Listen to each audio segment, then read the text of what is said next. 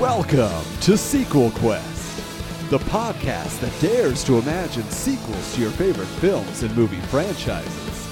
It's a journey into the realm of cinematic possibilities with your hosts, Adam, Jeff, Justin, and Jeremy. Let the adventure begin now! Well, hey there, everybody. We want to welcome you out to a very special episode of Sequel Quest. Thanks for joining us, and we have something kind of special for you today. It's a little bit different than our normal format, but before we jump into the action here, let's just get a hey, how you doing from the crew. Hey, it's Jeremy. Hey, it's Justin. Hey, it's Jeff. Hey, it's Adam. We are just having a great time putting this show together for you each week, and we really appreciate you listening. Just, guys, overall, how's the experience been for you so far? Anybody want to take that? I vote Jeremy. I do wonder, because you've been a tech guru, and your voice sometimes gets drowned out by those of us that really like to talk, but how's the experience been for you with your background in podcasting? It's been pretty good. Definitely got some good flow on this show. What's everybody's favorite episode so far? What have you guys enjoyed talking about the most or listening to? Three-peed. Yeah, Three-peed was pretty great. That was one of the best. Great. I liked the Beetlejuice one. I mean, it's still nothing beats the shock of Joe Piscopo as Sloth, but overall, I had a lot of fun with the Beetlejuice one. I actually had a lot more fun with the bloopers from The Dark Knight. Wait, were the bloopers the 2-minute long introduction with all of the... No. Okay, so if you've not listened to the show all the way through... I'm just giving you a hard time. I know. Well, that montage was actually 4.5 minutes to start off with. Wow. Dang. And I cut her down to 2.5 because that's all I wanted to cut out because it's just awesome. There's 3 movies of one-liners to get in there, and I got in as many as I could. And that so sums up the Dark Knight trilogy. Exactly. So we have a blooper reel at the end of every show, or most of the shows, that happen right at the very end. We'll go through, we'll sign off, we'll have our little outro music, and then once the outro music is done, then there's anywhere from 20, 30 seconds of bloopers to 2-3 minutes worth on some of the shows. So what we're saying, all you really need to do is just scan to the end of the episode and listen to the bloopers. That's the best stuff you're going to get. Do you put on, because I feel like in each episode we do at least 5 different versions of an outro. Do you put all, say, 4 that we don't use? No. I pick the best one. Sometimes I'll piece them together. Okay. That'll be for our special donation series down the line. It'd just be a blooper episode. 2 hours of bloopers. Yeah, non-stop cut footage from our episodes. That's right. To say for myself, I've been very, I guess it makes sense when I think about it, but the thing that I was nervous about, and if anyone is on YouTube and wants to look up Rake Man, the Midnight Gardener, you'll see exactly what I'm talking about. Typically, an Adam and Jeff collaboration tends to involve a lot of inside jokes that no one other than the two of us would actually get, and I've been very pleased that hasn't happened. Now, with Justin and I, Justin doesn't remember any of the inside jokes that we had anyway, so it hasn't been a problem. Well, there's Joe Piscopo would be our big inside but joke. It's an inside joke that everybody's in on, not just Adam and I from back when we were in high school. That's true. Justin wasn't here for that, so. Oh yeah. Not this guy. He'll just have to go back and listen to the Goonies episode. No. Exactly. Okay. All right. Well, with that, I mean, obviously we're having some fun, and today we wanted to have a little something extra to throw at you. The whole point of this show really is, obviously we love movies and we love the idea of sequels. So today we just wanted to kind of have a general discussion about some of our favorites and maybe some of the ones we're not such big fans of that might be a little bit notorious in the world of movie sequels.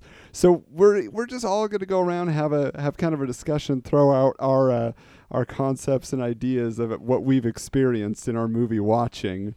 Justin, I'm just curious, why don't you start us off? What would you say is one of your favorites sequels, most successful in your eyes? So I probably won't be the only one that brings this up, but I'm going to say The Empire Strikes Back and Return of the Jedi, boom. Done. I mean, because growing up, I mean, those were like over Thanksgiving, my grandmother told the story that she always tells at any holiday or any get together to other people if I'm in the room.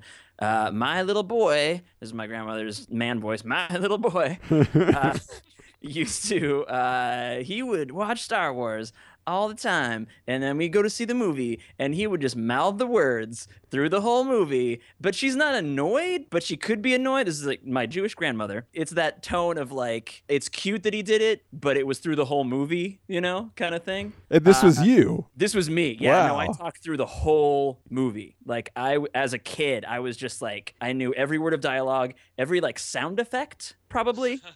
And just like did the whole, I was in love with those movies, and I know they did well. I mean, I wasn't paying attention to box office numbers back then, but I'm assuming they did pretty well. And they were just amazing. Took my imagination away. Took me away. I was lost for an hour and a half, 2 hours each time I watched them, and those were the best. I have the fondest memories of just sitting in front of the TV or the movie screen and just absorbed. Well, see, now what I find interesting is, like, in my eyes, the Star Wars, the original trilogy, to me, like, I don't even, it's almost like you don't even consider that a sequel. Like, it is. Like, Empire is a Right. sequel, you know, Jedi is a sequel, but it's one of those things where it's just like, it's just Star Wars. It's a saga, and it just flows. And I think that the best sequels do that. Like, you don't see them as this standalone entity. You just see it as, oh, it was all one story. Well, Totally. I believe George Lucas actually, that was his thing, was he wrote it all as one big movie, and when he was ready to present it, he was like, there's no way they're going to put this all as one movie, so he broke it out into 3 different parts. Well, and what's Smart interesting man. too is that, I mean, if you look at, you know, obviously, like, Empire Strikes Back comes up pretty much on every, like, top sequels movie list. If you ever Yeah. come across that, like, it's just there. And I when you look at maybe the reason why, I think it's because they took so many chances with the characters in that, and they took there were so many things that went in a darker direction, but Right. but game changing direction. Like, wow, the story is going to be different from this point on. We know that Vader is Luke's father, or at least that doubt has been put in his mind. You know, Luke has lost a hand, now he's part robot. You know, like, there's all these different things. Han and Leia really cement their relationship. Just all these different pieces have now been put into place. You're like, wow, you know, I can't wait till the next one. It wasn't, Right. again, a repeat of the original. in And any when I way. was a kid, it was the third one. It was Return of the Jedi that was like, it's so amazing, probably because of the Ewoks alone. Oh my God, the Ewoks, they're so cool. But as an adult, Empire Strikes Back takes over. And for that very reason, I mean, if anybody's listened to the Dark Knight episode, like, I love dark stuff. And taking it in that direction, like Adam was talking about, really, really gets me as a grown human being. Really just affects me, and I love that they did that with it and established all those things. And then Return of the Jedi is just, it's fun visually, it's just really fun, and lots of explosions. Boom. Everything goes boom. And we eat more popcorn.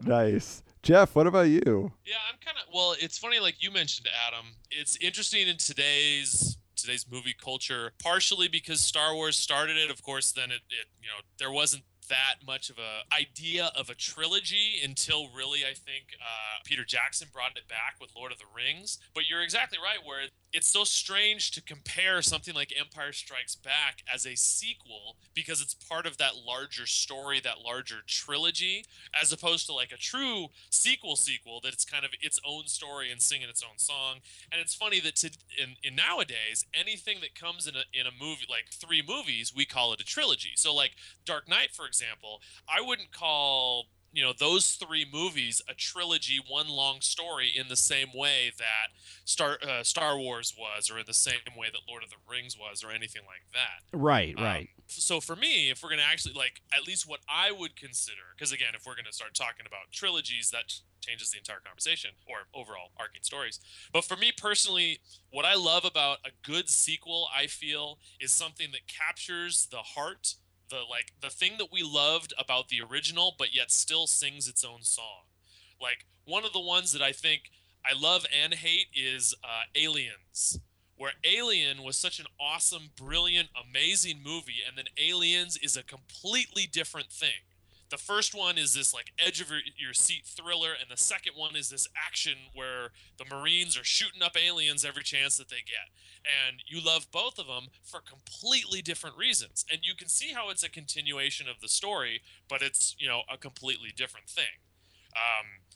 For me personally, as a film buff, I'd be remiss if I didn't say almost unquestionably.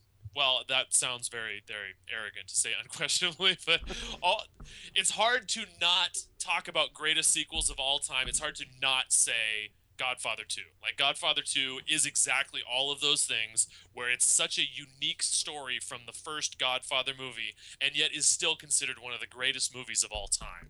And that they took this idea of this family and this mafia, and they're like, let's throw in like the backstory, and let's introduce De Niro, and like let's do all of these different things.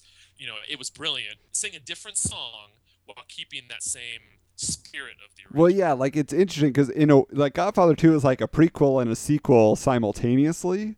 That's what I find like really interesting about it is they kind of gave it all to you. And really, if you didn't watch it, obviously nobody needs to watch Godfather Part 3. Okay, that's unnecessary unless you love punishment. That's coming later in the. Yeah, we'll get to that later on. But if you only watched Godfather Part 2, you'd be fine. The first one is I a have classic, only seen Godfather Part 2. Yeah, There we go. it's all you need. Yeah. It's all you need. Like I feel like it. Yeah, so I would agree with that. Now, if I may jump in here, unless anybody else had any other Godfather comments here. Nope. So for me, like obviously, like I love what you're saying about what James Cameron does. Like, cause when you take Aliens and he just gave it his own spin to it. He said, "This is what I would have done with it," and made it amazing. But I love movies and sequels that give us continuity, and they focus on time has passed, and this is what occurred for these characters. They did develop even when we weren't watching them. I love catching up. If anybody's listened to our Galaxy Quest episode, like obviously I love coming up with the scenarios. Okay, this is what they were doing. This is their crazy life that you didn't see off screen. The Walking Bread. That's right, The Walking Bread. Absolutely. So good. But for me, like when it comes to sequels, like absolutely, it's really in my top 3 movies of all time. But Ghostbusters 2 for me. I was gonna say you're wearing that shirt. I am wearing my Ghostbusters 2 T-shirt at the moment in honor of the film. A sequel should be a continuation and not a rehash of the original, and I think Ghostbusters 2 does that. Now, in some ways, you might say that it follows the same formula. There's this world-threatening ghost, otherworldly creature who's possessing humans, and there's a giant walking creature that terrorizes the streets of New York to a certain extent in the climax. But really, if you look at it, it's the performances in this film are just. I mean, they're hilarious. It gives it its own vibe and its own feel that is different from the first one. It's like you still love the characters, but you see that they have changed. And Peter Venkman is now hosting World of the Psychic. Come on, that is a classic segment, And you catch up. Ray's got his occult bookstore, and Egon's doing his research. It's just like you love seeing where they ended up. And now the other part of it is there's really no, like, so many sequels. I feel like they do a lot of callbacks, or they do like a lot of like recreations of your favorite scenes, from an old film. Yeah. Ghostbusters 2 again doesn't do that. It really does take its own path. Now, for me, what makes it overall like the best, and if you guys remember this character, you can let me know, but Peter McNichol as Janosch, as Dr. Janosch Poha.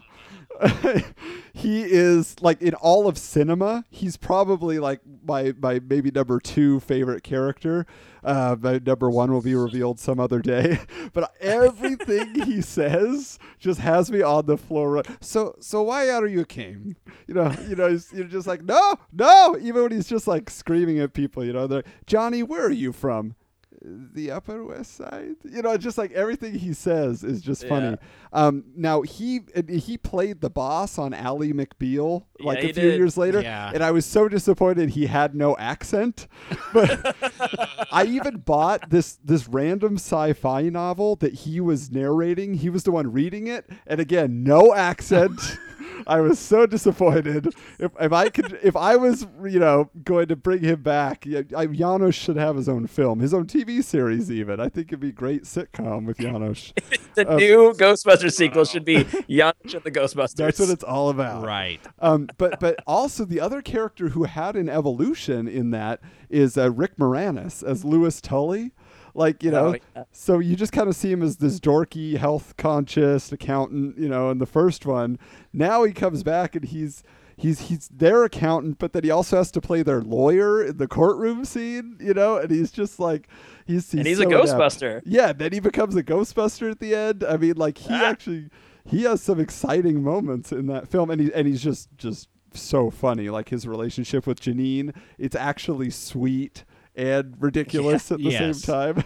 Well, I had a roommate, but my mom moved to Florida. Like just stuff like that. And even like the villain, like Vigo, like Gozer was an interesting, villain in the first one, but like Vigo is so menacing, Vigo the Carpathian, like you just look at him and you're like, this guy is bad news, Yeah. And seriously, if my wife would not be creeped out by it, you can buy that painting. I would have that in our Oh my entryway God, Adam! to our Adam, home. no, I am not your wife, and I say no. That would be hung up in your nursery for your children. Absolutely.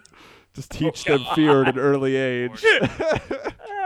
But Ghostbusters 2 to be like, it's just it has all original humor, it has an original story, and yet you still feel it's tied to the universe. And so for me, that's what makes it just one of those all-time great sequels, even though it was really forgotten the year it came out. I mean, it had to compete with Batman and like Indiana Jones and the Last Crusade. I mean, it kind of was seen as unnecessary at the time, but I just think it's awesome. You guys have touched on some really great sequels. Toy Story 2. Oh. Nice. Yeah.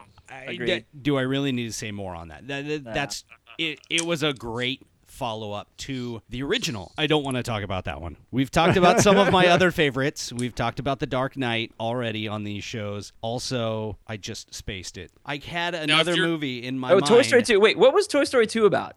Toy Story 2 was the whole story of Woody gets grabbed by a collector, right? Yes. And then And that's where we Jessie. meet his girlfriend. She's or not sister. officially his girlfriend. Yeah, sister, She's friend, Buzz's girl. gal Yeah, she's pal. more into Buzz. She's into Buzz. Yeah. So Jeremy, though, as a Toy Story fan, Toy Story 2 or Toy Story 3, which is the superior sequel? Oh, two by far. Two by Really? far, yeah. Because Toy Story fans seem to go gaga over 3. Well, it's got heart. It's emotional. Yeah, but it's not as 3. fun. But that's the thing. Each of the sequels had a different feel to it, and they twisted your emotions differently. Like 2 was an actual. It was kind of like a jailbreak type movie, Right. for toys. Mm-hmm. 3 was A jailbreak movie. again jailbreak, but it had a different feel to it in a way. Yeah, it was more about Yeah, that it- end of childhood, coming that of end of age. innocence. Yeah. Oh, yes, I remember it. Okay, another of my favorite sequels. Granted, Dark Knight was really good. Also, Spider-Man 2. Oh, yes.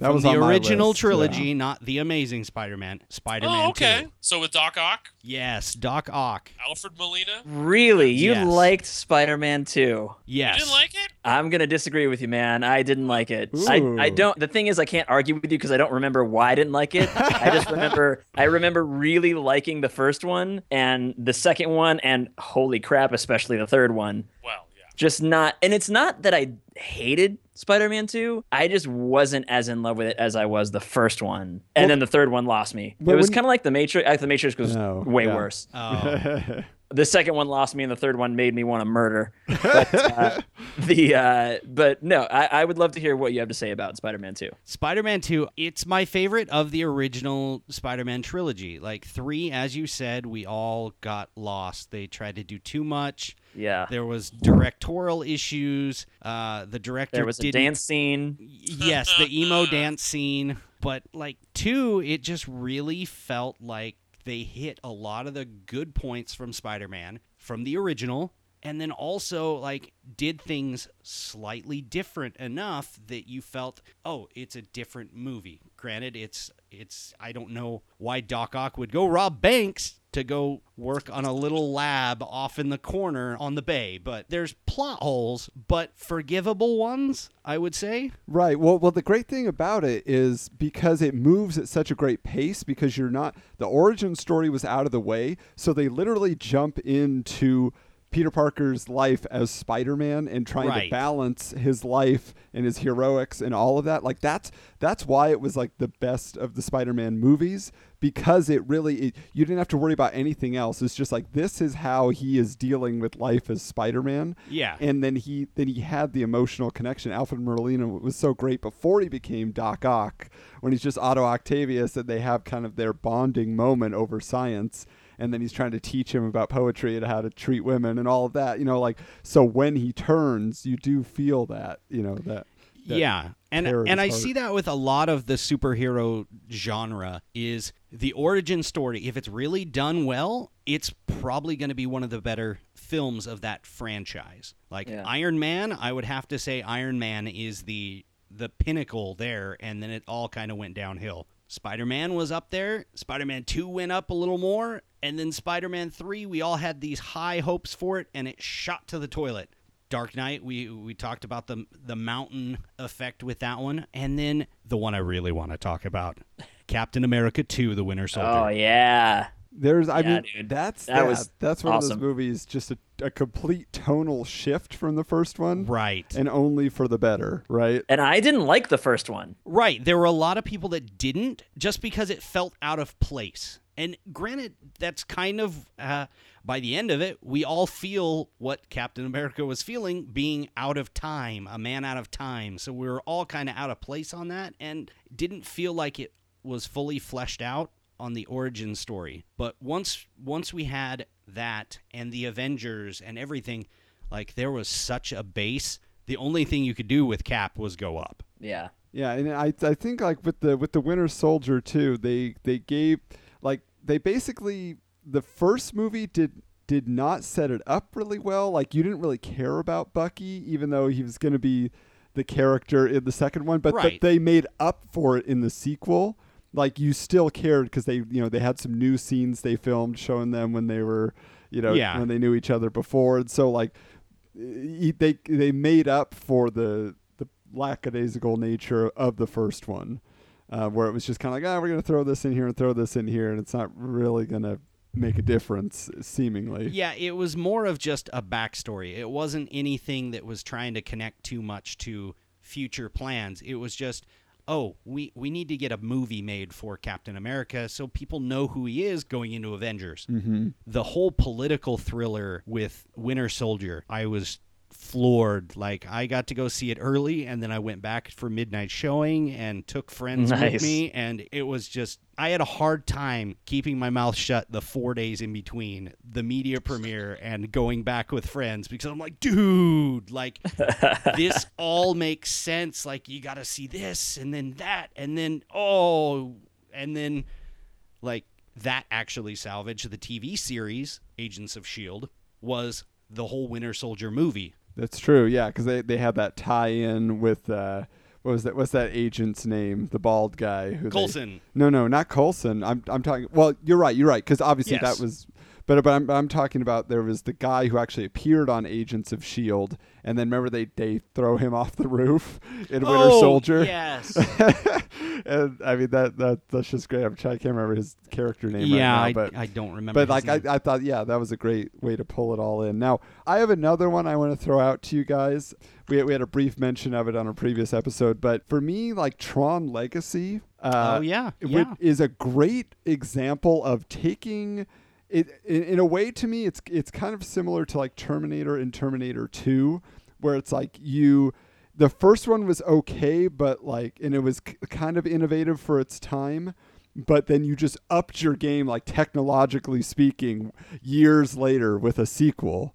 because Tron, the original Tron. I don't know how many of you have actually bothered to watch that film. How dare you, sir? How dare you already?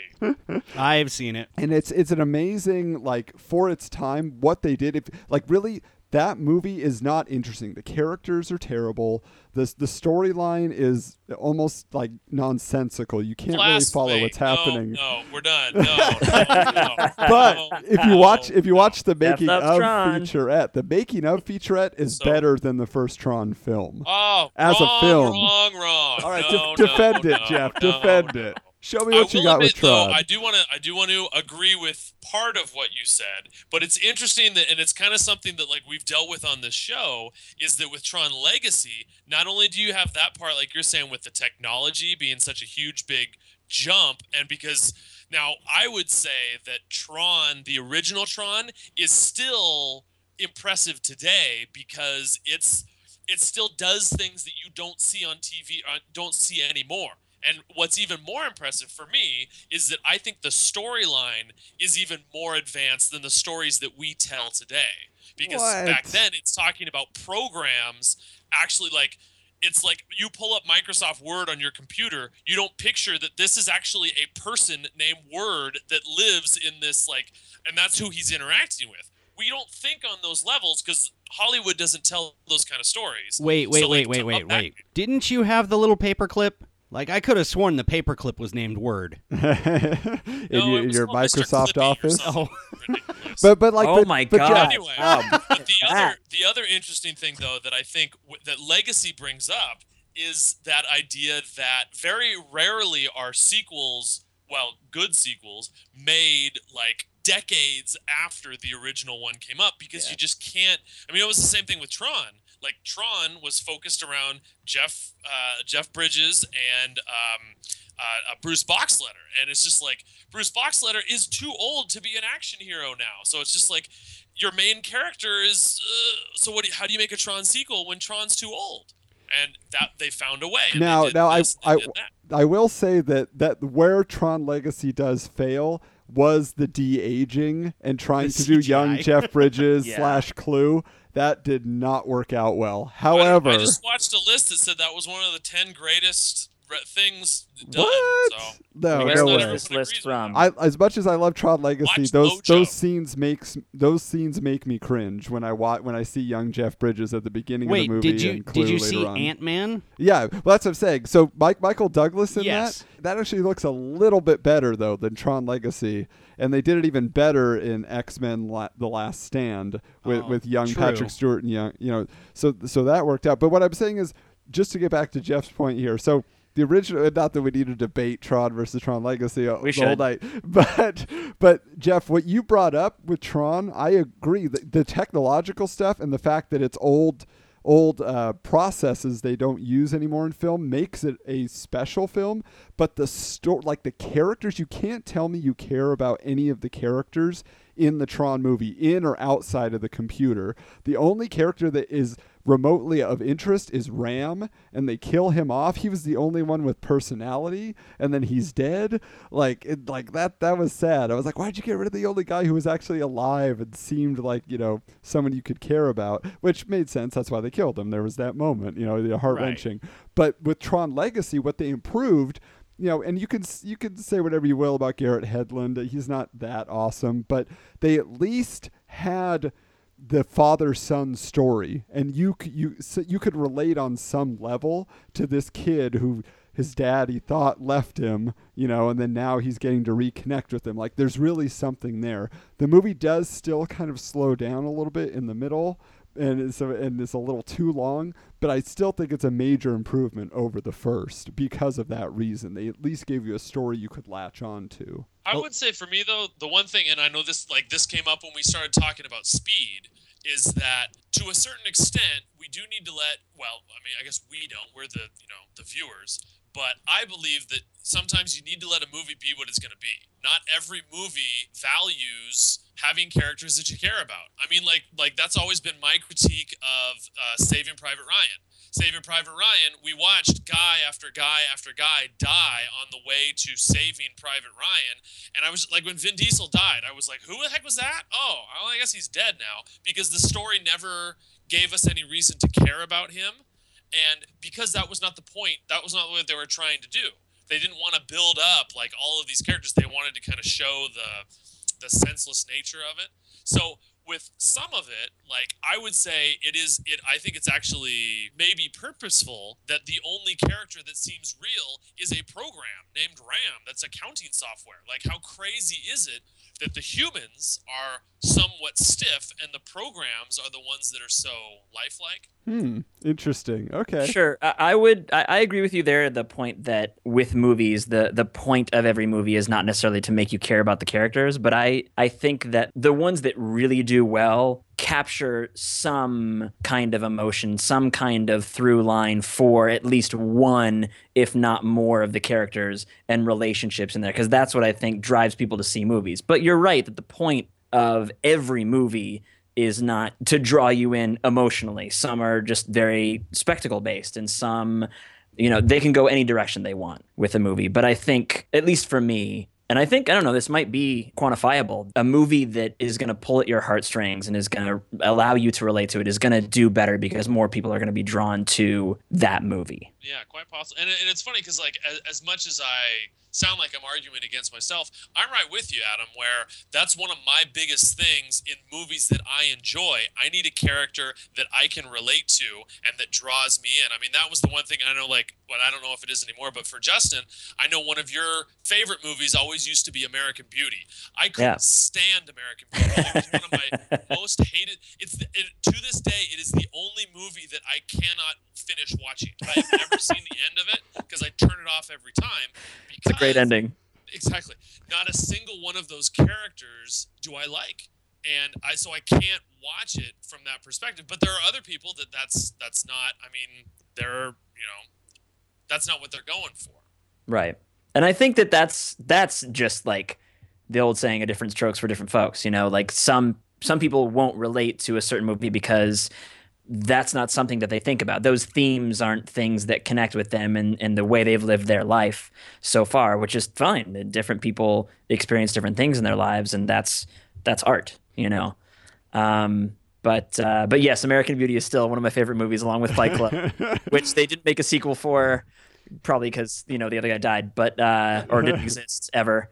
Exactly. So now I'm curious. So we're talking about obviously some of the ones that we love and some of the ones that make sense to us. We're like, wow, those are great sequels. They did it. What are some I know of the where you're ones... going with this, and I'm just going to throw in Dumb and Right. Dumber 2. Ooh. Wait. Dumb and Dumber 2 or Dumb and Dumberer? When Harry both. met Lloyd. I've never seen the one with where they're younger, but I did watch the first 10 minutes. I kid you not, only Wow. the first 10 minutes of the sequel, and oh my lord. So in other words, you got the catheter joke, and that was your out. Oh my! No, the catheter joke, that was fun. That was in the trailer, so I knew that was coming. Every single other thing out of their every other turn of plot. Oh my! I wanted to chop off my own foot. No, Why it the needs foot? to be said for people who don't know. Jeff and Justin have a special connection to Dumb and Dumber because in high school they actually went to prom dressed as Harry and Lloyd in those tuxes. That's true. That's true. And Justin's date ruined that surprise and from my she date by hated telling it. her. She hated it, man. She was like, "You're doing what?" She sounded just like that, by the way. Sorry. But Justin, you're saying you didn't like it. What do you think was missing from Dumb and Dumber to Dumb and Dumberer? So for me, humor evolves. And the humor of that generation, that time, the original Dumb and Dumber worked. They did nothing, I feel like, to update the humor and have it be funny for what is funny today and how jokes are told today and the speed, the pacing of a joke or the way it's revealed on screen.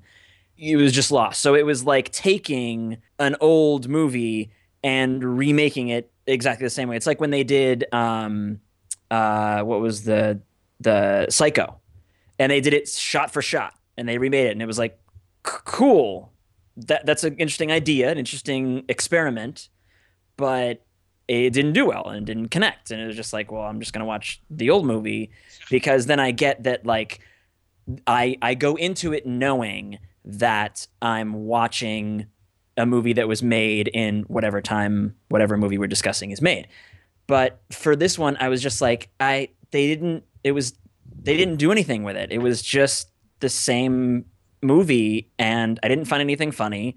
And the plot was fine, kind of hokey. I didn't really care about any characters. It lost it on all fronts, which is why I got 10 minutes through it and just couldn't watch it anymore.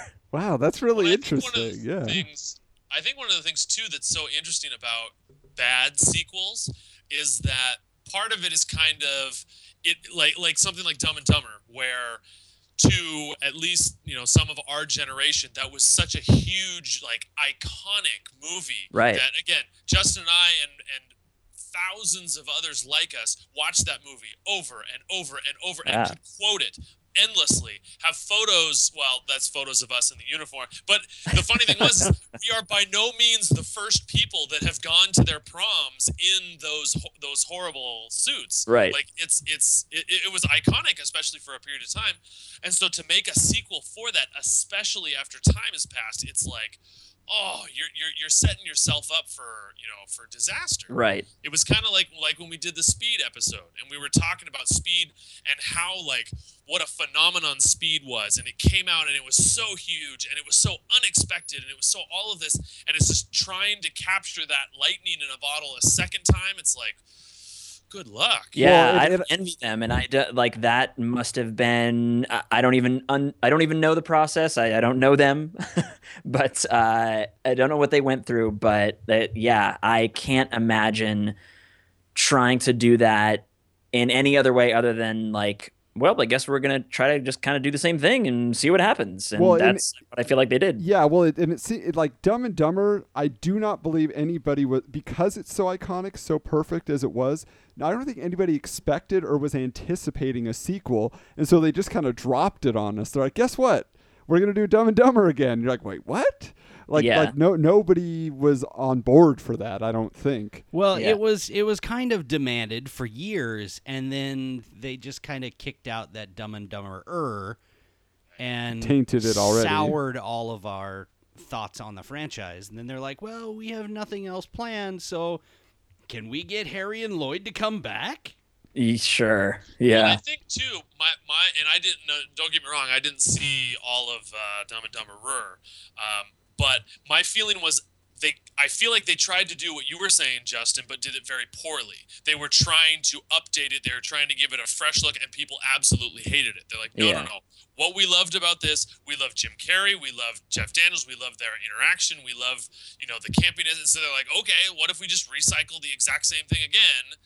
And yeah, the magic was lost. The other thing it was too is that like when that movie came out, like Jim Carrey was king of the world. Like he was like every comedy, like you put his name on a comedy and it would immediately explode. Right. And so to put him in that kind of a movie, like we jumped at the chance even before it came out.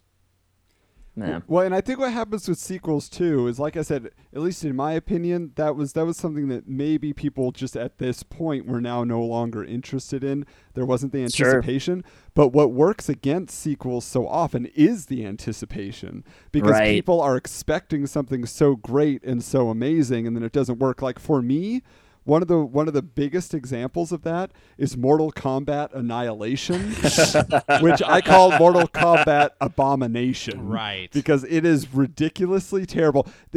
I mean, just think about it. The first movie was so simple. It's get some characters with attitude, have them fight each other for the fate of the world. Like, that was the premise of the video game, and, right? And then, what they managed to do was give the characters a little bit of personality. Now, at its core, the first Mortal Kombat film is cheesy and ridiculous and stupid, but the characters are all entertaining.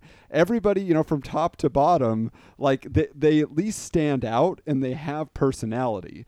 And now for me, like I was a huge Bridget Wilson. I had a big crush on her at the time from Billy Madison, and then I was like, she's in Sony and she kicks butt now. That's awesome, So I saw that movie a lot in theaters, but and on home video. I'm catching a theme, by the way. I just want to throw this in for Adam that like you had a crush on a lot of girls in the movies, and absolutely did. Actually, you know what? Forget it. We all did. Yeah, who didn't? Now that'll be another bonus episode. We'll go through our movie crushes, but But because of it, though, because I love that movie so much and there were so many memorable lines and characters that when they said they were doing a sequel, like I was all on board because my Mortal Kombat fever was running high. I'd been playing Mortal Kombat 3 at my friend's house after school every day. And then like they did a live action stage show at the pond of Anaheim. And I actually went to go see that, you know? No. And so I was like, oh yeah, now they're doing another movie. This is going to be awesome. And then I show up to the theater and like it picks up directly after the original, so you're like, great, you know, it's continuity. They're really going to give us something excellent. Then they kill Johnny Cage off in the first 5 minutes. Lyndon Ashby was the best part of that first movie to me. Like he was the most interesting, you know, of all of them, and he actually had kind of an arc in the film. Now. What they did next was even worse. Is now Christopher Lambert, I believe is how you officially pronounce his name. Tarjay. Yeah, he did not come back as Raiden, so they get James Remar, who I love the Warriors, but James Remar is no Raiden. Okay, and he comes in. I think he was trying to play the character like as Zen and all centered and wise, but he just comes off as like this lazy, tired old man you meet in a yoga class. You know, like he's just no energy. I know that guy.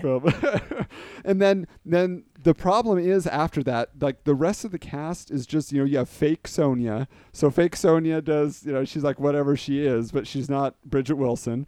And then you go to surrounding Liu Kang with, you know, just these wooden, boring characters. So you have James Remar's Raiden.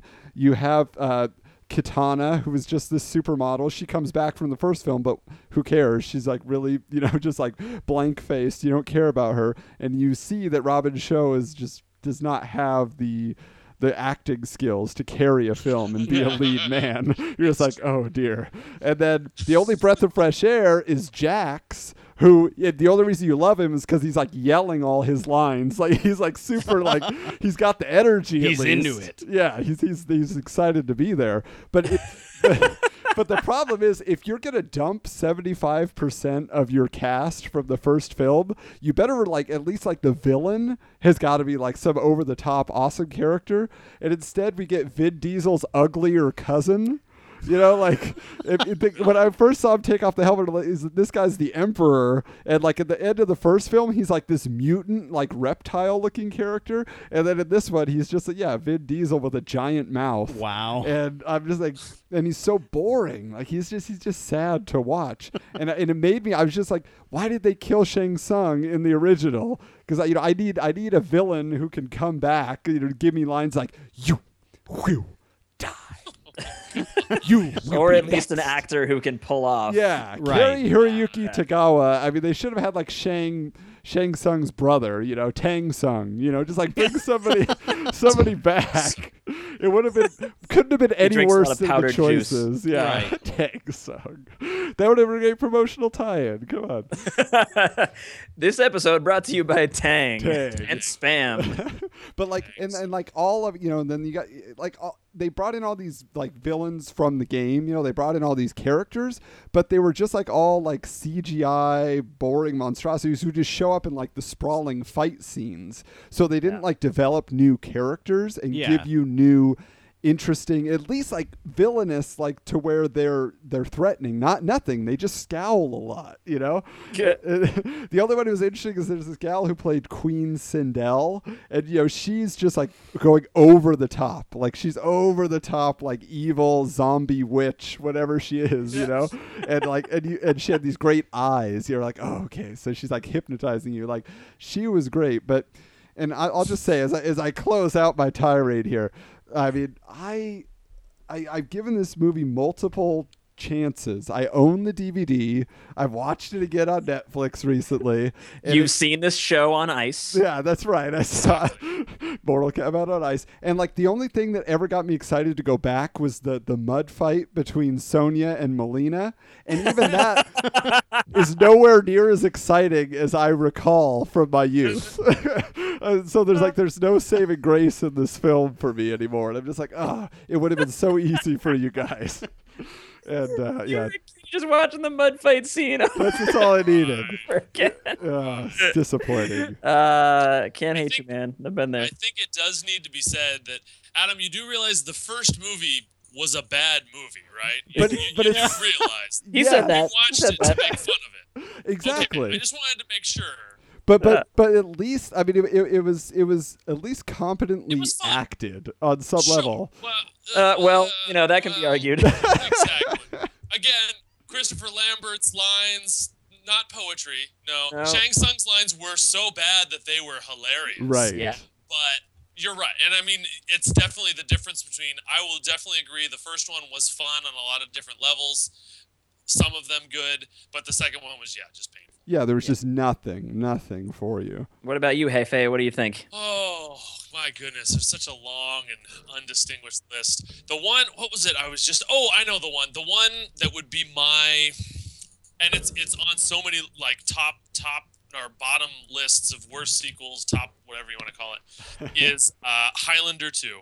It's always got to be, because I so love the first Highlander. Actually, Justin wouldn't remember. Adam, Nope. I don't know if you remember, I feel like I was one of the first ones of us to get a DVD player. Maybe Yes. that's just, I remember that in my own mind. I was the Absolutely. first to get a laser disc. Well, yeah. well, there I'm you just go. kidding. I never had a laser disc. But I would bring all of my friends over to my house. I would hook up our stereo to our TV. Yep. And the first DVD I had was Highlander. And Nice. the beginning was the THX. The audience is listening. And I would put that in just to show off that I Yeah. had large. Well, then you get here we are. Right. I think I cut it off. Things. Yeah, like it was great through your speakers. I just love that. That was give Right. us some Queen, you know. But it's the thing about Highlander that, like, I don't want to say I necessarily love that movie, but, like, I guess I do. Where it's just, like, it's one of these movies that is just, like, so fresh and so unique, and it's just, like, the storyline of this mysterious, like, group of people, and Sean Connery's supposed to be Egyptian, but whatever, forget about that. But then Christopher Lambert is, like, Scottish-ish, but then Clancy Brown from SpongeBob SquarePants. And the Flash. SquarePants He's on fame. the Flash TV series Is he on as the Flash? well. Good for Yep. him. Is he the dad? On the Flash? Flash? No. John Wesley Shipp, who was the original Flash, is Yeah. No, he's a army general who's he wants to get the powers Oh, of the metahumans. he's General Eiling. Right. Yeah. Oh, okay. With his Okay. voice, he's almost always a bad guy. Yeah. And he was so good as a bad guy in Highlander.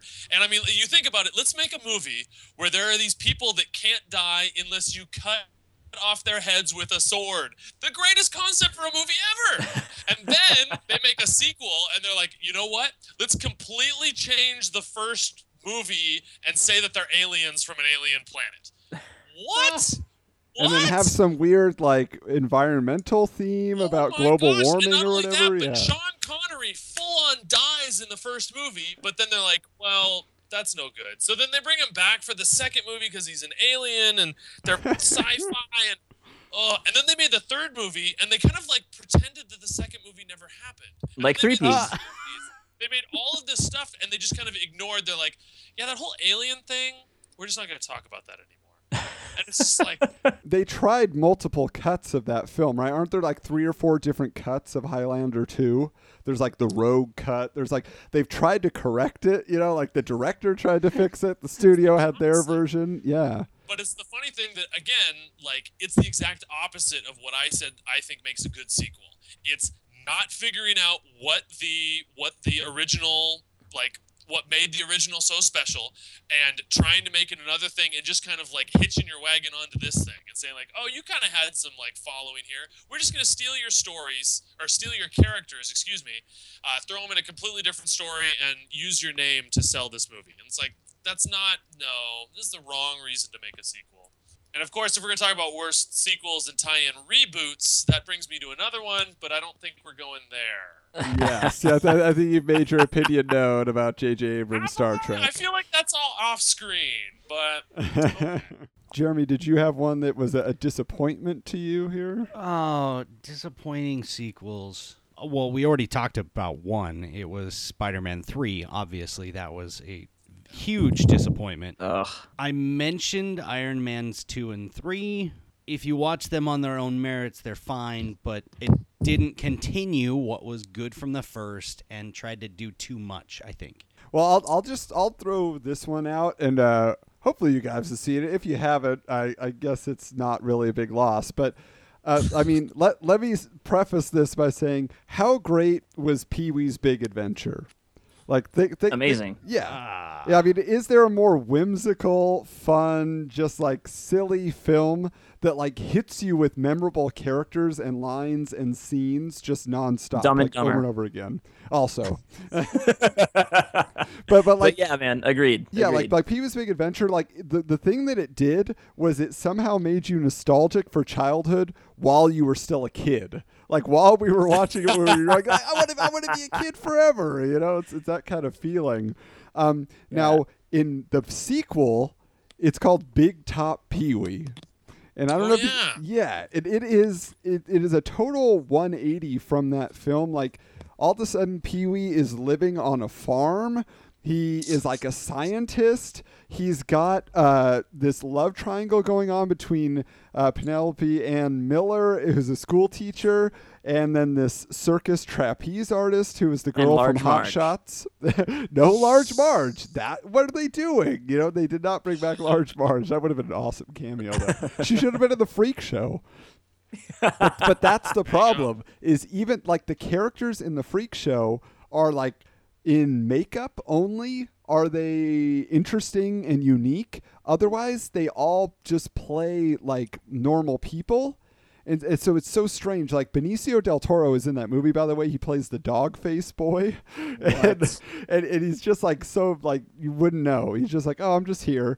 You know, there's like a little lady who's like the size of a G.I. Joe action figure. They Midge, you know, like she's the tiny woman. You're just like, okay. Like you just, the main issue, aside from the fact that like this whole circus of people are not interesting, is that nobody wants to see Pee-wee Herman in love. Like we want to see him as a little kid, like the epitome of a 6-year-old in an adult's body. And now he's like moving into puberty. He's like a teenager, and it's just confusing. Like you're just like, that's not Pee-wee. Like it betrays the character.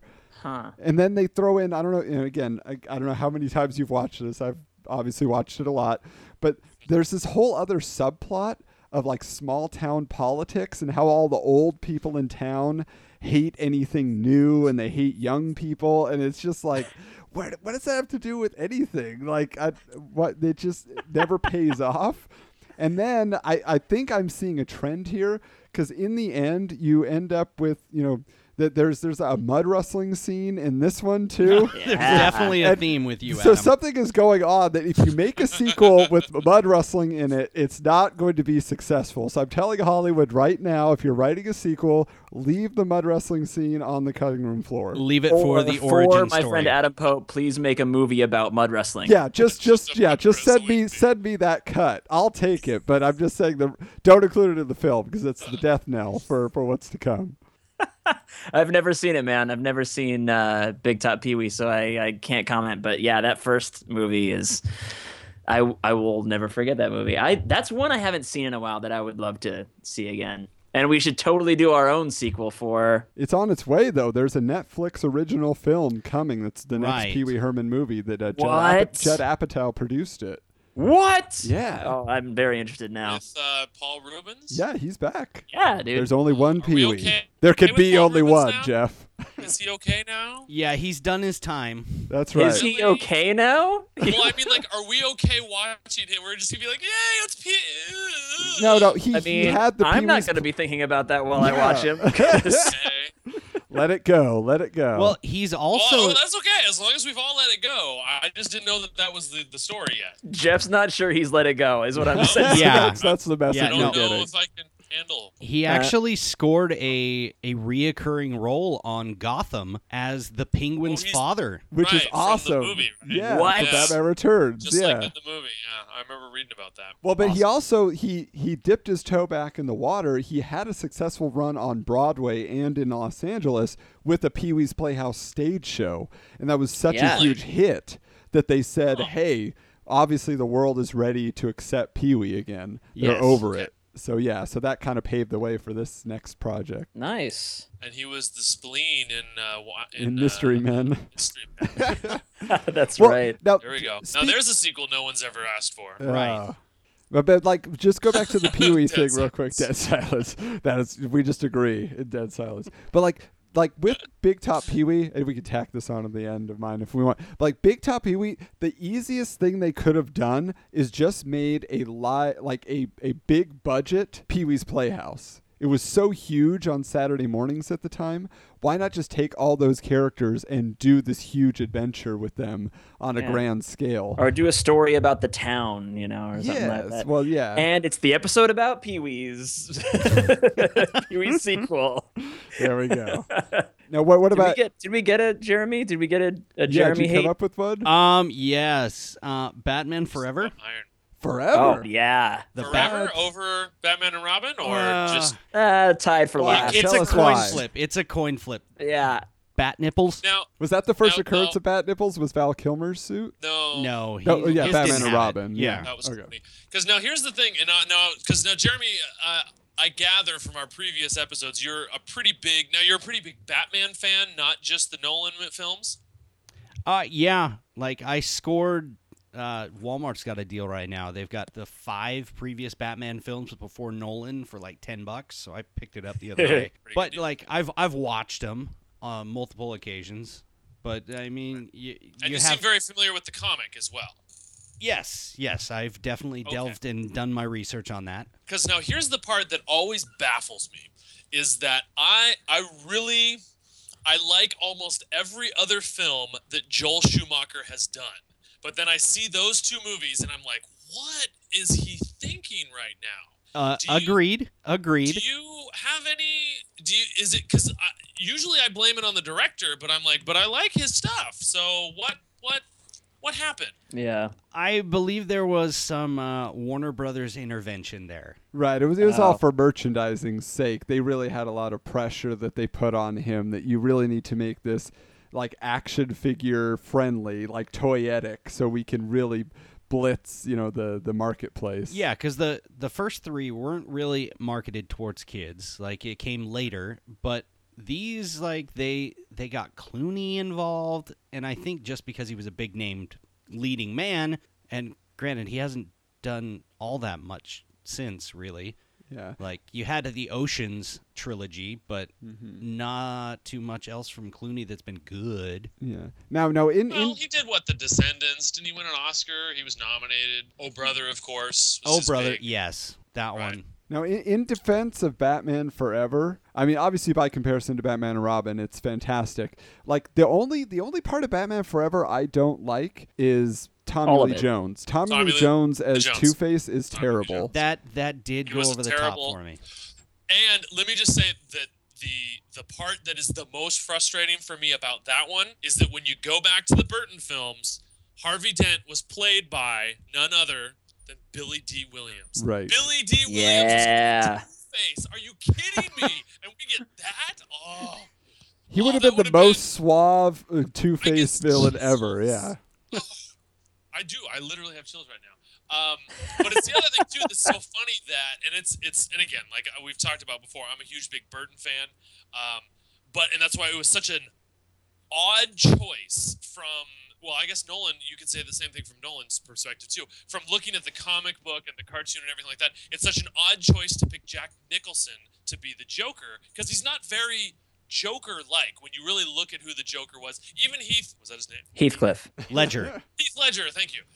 Even him was not very Joker-like. For me, who I think would have been the perfect Joker would have probably been Jim Carrey. But instead, they made him the Riddler, and he was kind of a Joker-y Riddler, I thought. There was too much laughter and giggling. Well, that's how he was played on the 60s TV series also, though. Like Right. Frank Gorshin had Yeah. his giggle that he had. So I think the Riddler and the Joker have always been kind of interchangeable in people's minds, even though they're so different. But how often have you talked to somebody and they say the Riddler instead of the Joker, or vice versa? I don't know. In my experience, that it comes up a lot. Well, we all kind of painted them in the same light on our Dark Knight one. Like we knew that everyone knew that was the sequel to make. Like the Batman, you had the 60s Batman stuff that was very campy and over the top and lighthearted, and then you had the darker.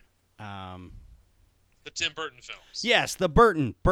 You had the darker Burton films, and then they decided to go campy and light again, and over the top gadgetry and neon lights.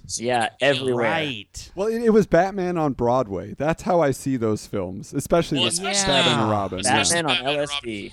And it's the sad thing is that I really liked the casting of Chris O'Donnell. I thought Chris O'Donnell was a pretty good choice for like a Dick Grayson, older kind of Robin, less nerdy than Burt Ward on the show. No, absolutely. He was a great choice. Like, and I said in that previous episode, I was a huge Robin fan, and I was excited when he came in. Like, I thought he really did a good job embodying the character, and especially in Batman Forever, again, in defense of that film, he actually has a good character arc. He wants to kill Two-Face. He wants to, like, he's got that vengeance in him that he has to overcome for the sake of justice. So they're actually, I mean, it's a pretty good film. I caught it when, I'll just say this, I got food poisoning, and like in the hospital while I was recovering, Batman Forever came on, and I was just like, wow, this is so much better than I thought, even in my weakened state and being, feeling terrible. And I was like, this is actually a pretty good movie. And Val Kilmer was not terrible.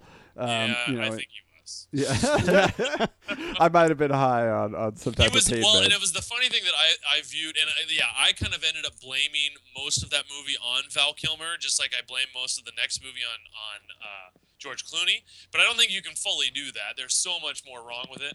But it's the funny thing where Val Kilmer was a decent Batman, but a horrible Bruce Wayne, whereas Clooney was a great Bruce Wayne, but not a Batman. He was just the same person twice. Well, as we close out here, I just want to throw out, this is kind of like a secret third category. If you go, we talked about most successful sequels, we're talking about worst sequels. I feel like there are certain franchises that have managed to redeem themselves, and in my thought is Jurassic Park. So obviously the first film, iconic, amazing to me. I mean, you can say what you will, but to me, it still has the best CGI of any film I've seen. Like, when I look back at it now, it still holds up by most comparison. Of it's not CGI, Yeah, too. there that's was a what I'm lot saying. of practical Most of effects. it's Yeah, I know there's dinosaurs, stop motion not and actual. animatronics and all that, but that's what I'm saying. Like, the mix of all that is amazing to me. Yeah. But now the second film, huge misstep. Jeff Goldblum is your action star. It's getting the little girl who can kick velociraptors with her, her gymnastic skills, ridiculous. Oh, wow. But for me, they brought it back with Jurassic Park 3. I think some people don't like that Really? film. I love that film. You bring back Alan Grant, great character. They get us in there, and I've just felt like you have the parents that are trying to go rescue the kid. You have and again, the kid's a little ridiculous that he was able to survive and fight off the dinosaurs with all his supplies and stuff. But like, they really do give you some great moments in that film, including like the pterodactyl attack in the atrium that was in the first. It was in the book, I believe, and they finally brought it back. So like, to me, like, I felt like they redeemed themselves. And then Jurassic World, again, it's not a world-class film, but it's a good movie. Like, they did a great job with film. Jurassic World. I know a lot of people that didn't like it, but I mean, it doesn't matter what they think, because holy crap, did that movie make money? Absolutely. Yes, it did. And it was great. It was entertaining. It wasn't life-changing, but it was. And I disagree with you, Adam. I did not like the third one. Didn't like the second one. The first one was amazing, and so I was skeptical about the fourth one, but they really brought it back. And I want to say another one. I haven't seen it yet, but another one that's gone on a really long time, and it sounds like they brought it back, was Creed. And I haven't seen it. Rocky. I haven't seen the newest Rocky movie that's about Creed's son. But it's supposed to be really well done, and I'm not surprised because, and I haven't seen it, but Fruitvale Station is the director of Creed. I think it was his first major movie with Michael B. Jordan. Is that the actor's name? Yes. That was their first movie together, and so when the director got hired for Creed, he brought on Michael B. Jordan, and I'm a fan of that guy. I think that actor is great. And I haven't seen Fruitvale Station, but I will really try to see it now because Creed is getting a lot of great press, and that's a series that like it went all over the place, and people panned the crap out of that, and all of a sudden one movie and boom. Right. Although I would say I don't know if I would count that as part of the, because it seems like more of a spin-off, because I don't get the feeling that it's just Rocky is the only character in it. I would kind of, for me personally, I would say that more about Rocky Balboa. Some people didn't like Rocky Balboa, but for me, what I liked about it is that what made, and that's what, again, it'll be really interesting to see Creed, where what made Rocky such a special film in the first place, and then they did it decently in the second one, is that Rocky was the underdog. Rocky was the guy from the projects, so to speak, that never stood a chance. Then he goes toe to toe with the champ, just like America. Like, wow, we love Rocky, everything like that. But then in the second one, he wins the belt, and then it's just like now he's fighting Mr. T, and he's the underdog because he's not ghetto enough. It's like, really? Come on. And then in the fourth one, he's fighting a Russian because he's not Russian enough. It's like, what? And it's so lost. And we don't even mention the fifth one. It's just ridiculous. Because he was too brain damaged. Yeah, right. But then that was the fascinating thing in Rocky for me in Rocky Balboa, and that's why so many people like dismissed it before even seeing it, because now he's 60 years old. It's like, wait a minute, a 60-year-old is gonna fight this like the champ? Come on, he'll never stand a chance. I'm like, that's exactly the point. That's Rocky all over again. And I thought it went really well for my taste. Yeah, like they really did bring it full circle, because both, like, the first Rocky is not a boxing film. It's not a sports film. I mean, it's basically a drama. The last, like 20 minutes or whatever. Right, and same with Rocky Balboa. It's the same thing. It's more about his life and what it became, and his relationship with his son, and all those other things. And then, taking that chance and having, getting in shape and doing his big fight again. So, but I think that's a great example. And like, if I was gonna pitch, like, I mean, maybe outside of Star Wars, like, most successful series of sequels overall, I would say the Star Trek franchise, the original Star Trek franchise, just for entertainment value. Like, because the first one was not great, but I feel like every movie after that really was a lot of fun. And I know there's the whole, like, every even sequel in that series is good, which I agree with, because Search for Spock is not that great, but I still feel like all of those films, if you could watch all the Star Trek films and find something to enjoy throughout, because they give, like, each one is its own style. It's kind of what Jeff was saying earlier. It keeps the essence of the characters, but it puts them in different situations each time. And so it really it makes it so much more fun to continue the adventure. And it's not like there's like the first three films, there's quite a bit of continuity in there, but then after that there's like, oh, let's just have some fun, let's send them back in time to Earth, let's send them to the undiscovered country, and have shapeshifters and whatever. So I think that is, entertainment wise was the most successful group of sequels. I don't know how you guys feel about that. And I would jump on, I mean, especially as the big Star Trek fan, I would jump on, especially when you're talking about like redeeming. It's a little bit different because of the world of Star Trek, where it was kind of, and that's the thing too, that for anybody that has never seen Star Trek the motion picture and goes back to watch it, you're right. I mean, it's like 3 hours long, and it's kind of very confusing, but because that's the thing too, is that actually what that is, that was supposed to be the entire first season of Star Trek 2, the next TV show. And it's funny too, because it was supposed to have an entirely new cast, but then when they changed their mind, so what they did in the movie is they end up killing off the cast in the first like 10 minutes. So they're like, oh, we ran out of a science officer, guess we gotta go to Vulcan. And so it is kind of ridiculous, but that was the first time Star Trek had been on the screen in almost 20 years. So it really didn't matter how crappy it was. It was like a historical sort of a thing. But when that second movie came out, like, I know from like blogs and from like listening to different interviews and stuff like that, Star Trek 2 is one of it sounds crazy, but it's one of the most influential science fiction movies ever made, where to this date, there are still so many directors and writers that go back to that film and take inspiration from the way that they sculpted the script, the way that they took a concept that was introduced in a television show and blew it up into a movie. That's something that, like, anytime anyone wants to do anything like that, that's what they reference to. And so, yeah, Star Trek 2 especially, to all of a sudden be like, hey, it's not just an excuse to put Star Trek on the screen. We're actually going to, put up a quality product. Like, yeah, I think that's what really drew people into the movies. Yeah. Nice. All right, guys. Well, this is a lot of fun. There's so much we could talk about, and this literally could be this could be its own separate podcast. But we thank everybody for joining us and sharing with us. And by the way, we'd love to hear from you. Why not hit us up on Twitter?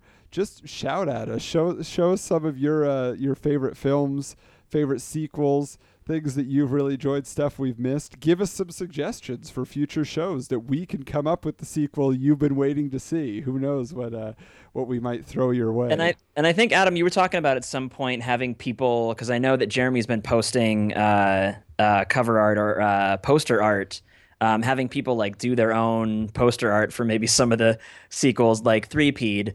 I would love to see people's posters for Threepeat. Or just people writing out Threepeat in different ways. Get it tattooed on your arm. Sure. Spell it out in Coke cans. Whatever you're gonna do. Totally. But I think that would be. I would love to see different people's artwork on posters for some of the ideas. I think that'd be pretty cool. Yeah, and if you're enjoying this, any one of our episodes, go ahead and just rate the show. Leave us a quick review. 5-star rating is always appreciated. If you want to give us 1 star, why don't you just send us an email? You guys deserve 1 star. Okay, whatever. But yeah, head on over to iTunes and give us a review. Drop us a 5-star rating, and we might even read your review on the show. Absolutely. We want you to be part of this universe. I mean, this is not just about us talking, but we're going to keep doing it. But we'd love to include you in the conversation. So just become a part of it. Just hop on the crew, and we're ready to have you on board with us. So we want to invite you to stay tuned because we do have another episode coming up next week. So get excited for it. And if you haven't listened to every episode yet, go back and take a listen because there is a little bit of continuity. Get on the inside track for what we're all about. And with that, till next time, Sequel Quest. Sequel Quest. Sequel Quest. Ho! We thank you for joining us for this episode of Sequel Quest POD. We hope you'll return next time when we discuss another film that never was. For more made-up movie fun, visit sequelquestpod.com to see the schedule of films to be discussed in upcoming episodes, fan art submissions, and more. Follow us on Twitter at SQPod and share your ideas on our Facebook page. The films and characters discussed on Sequel Quest POD are the property of their respective studios and license holders. No copyright infringement is intended.